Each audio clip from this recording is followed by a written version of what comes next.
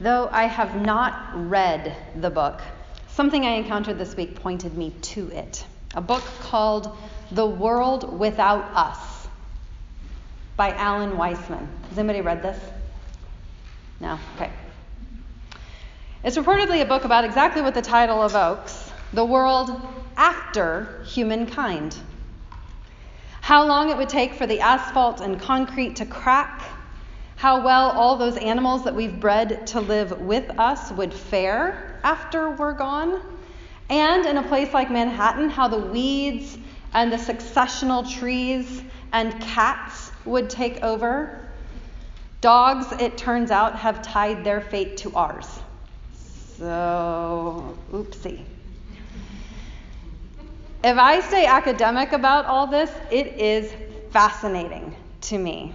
In his book, reportedly, Weisman describes the distinct ways that organically and chemically treated farms would revert to wild, how billions more birds we don't even know of, would flourish, and how cockroaches in unheated cities would perish without us.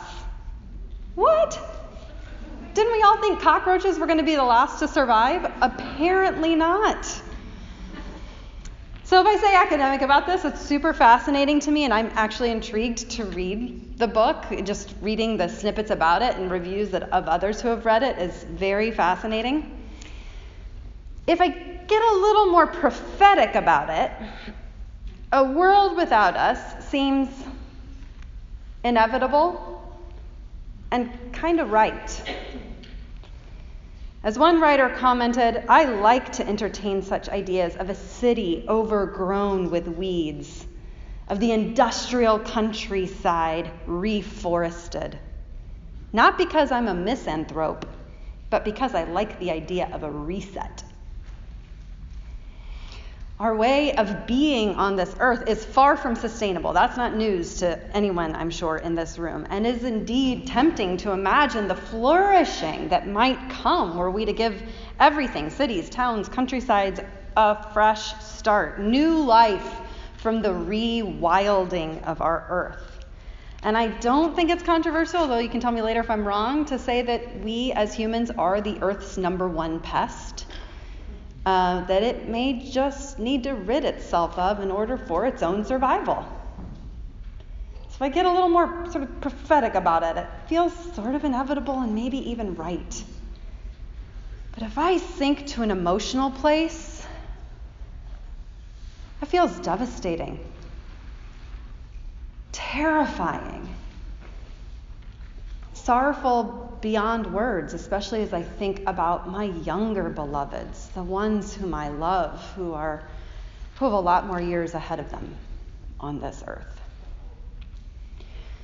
So, if I take a sideways step from imagining sort of the big apocalyptic reset of a world without us, I do know that sometimes a problem is so big it needs a complete reset. Sometimes the new can only come in the rubble of the old. Sometimes systems, like all the big bad isms of our day, and very specifically one that we have been centering in our congregational life, white supremacy, sometimes those things need to be wholly dismantled, not just tweaked here and there in minor ways, but wholly brought to the ground in order for something more just and joyous to emerge or to grow or to be created or built.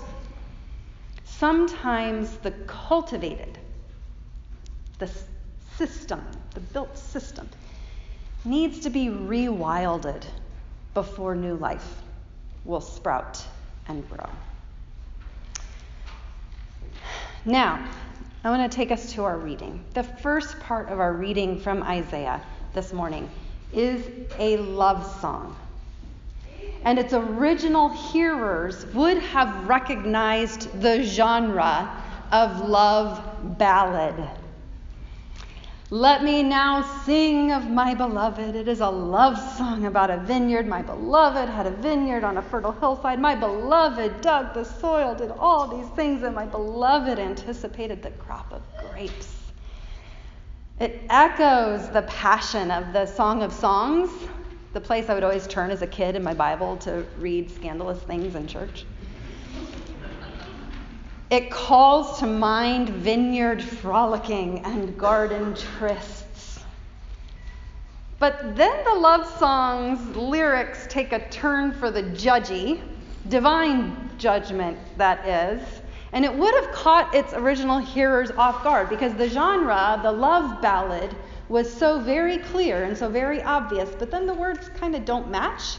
It's something like, as I was trying to think about it this week, I was imagining sort of a brassy, majestic march with lyrics of lament, maybe something like, I am so sorrowful, I am so sad, do-do-do-do. Just would have been a little startling, a little attention-grabbing, certainly, on the part of Isaiah, and perplexing. What is happening here? The words are not matching the music. And though Isaiah's context is different from Hosea's context, who was our prophet from last week, and certainly different from our own context, there is a similar prophetic thrust in Isaiah and Hosea, a similar prophetic thrust from God, a deep, impenetrable love for the people, and a devastating sorrow at their propensity toward injustice and causing suffering to others of God's beloveds. So that's why you get the words that don't match the music, because they're both true. The love ballad is true, and the lament is true. I saw the theatrical production of Dracula at ACT a couple of weeks ago. And because I was looking ahead toward Hosea and Isaiah and the theme of the people's betrayal, I snagged on a line that might otherwise have passed me by less noticed, and I've been chewing on it ever since. Dracula, chewing. One of the characters said that betrayal is the willful slaughter of hope. Betrayal is the willful slaughter of hope. Yeah, you're welcome. Now you're probably going to be chewing on it for weeks. I've been thinking about this. Is this true? And how does it apply or not? And so I've been thinking about it. When the people betray God, whether in Hosea's time or Isaiah's time or our time, it is perhaps sometimes a willful attempt to slaughter God's hope in humanity. Other times, many times, maybe even most times, I'm not sure it's willful at all. But still, might our betrayal be an unconscious or an unintentional attempt to slaughter God's hope in us?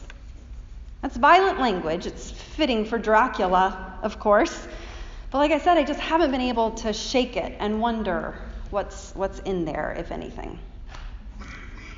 Perhaps in part because of God's response to the face of the people's betrayal. That's maybe why I'm chewing on it. As Isaiah builds toward chapter 11, so our reading this morning was taken from 2 chapters kind of squished together.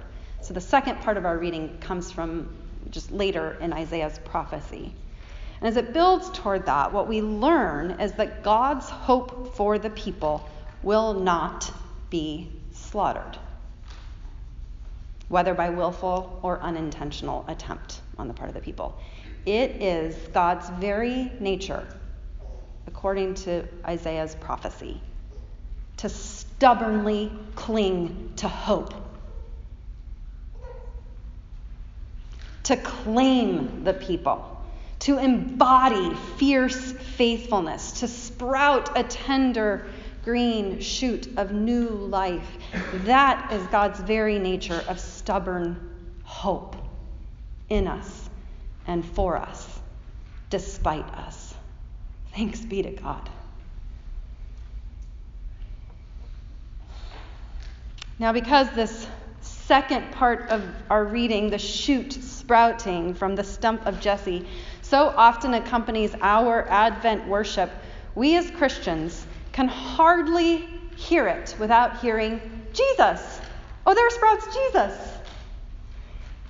Jesus is a sprout. And that is true for us. The divine word becoming flesh in the coming of Jesus is one of our most powerful proclamations. It is a central proclamation of God's stubborn hope in us and for us despite us.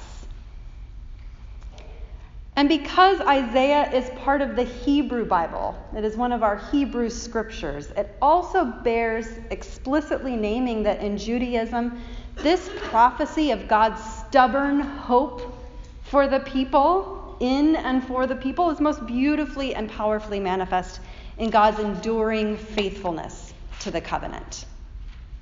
So manifest differently. The good news for all of us who claim this text as our own is that God is about sprouting a tender shoot of new life from the rewilded places in our lives and in our life together.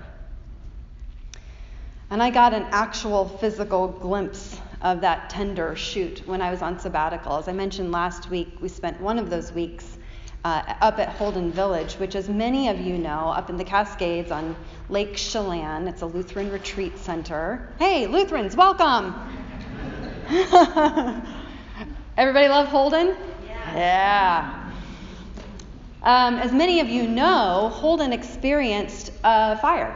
In 2015, the Wolverine fire came perilously close to the village and came all around it. And I've only been to Holden Village twice in my life. The first time was 10 years ago. And the landscape looks very different than it did 10 years ago. It's more, especially on the drive up, it's open and it's charred. You can see it on the trees. It's felled.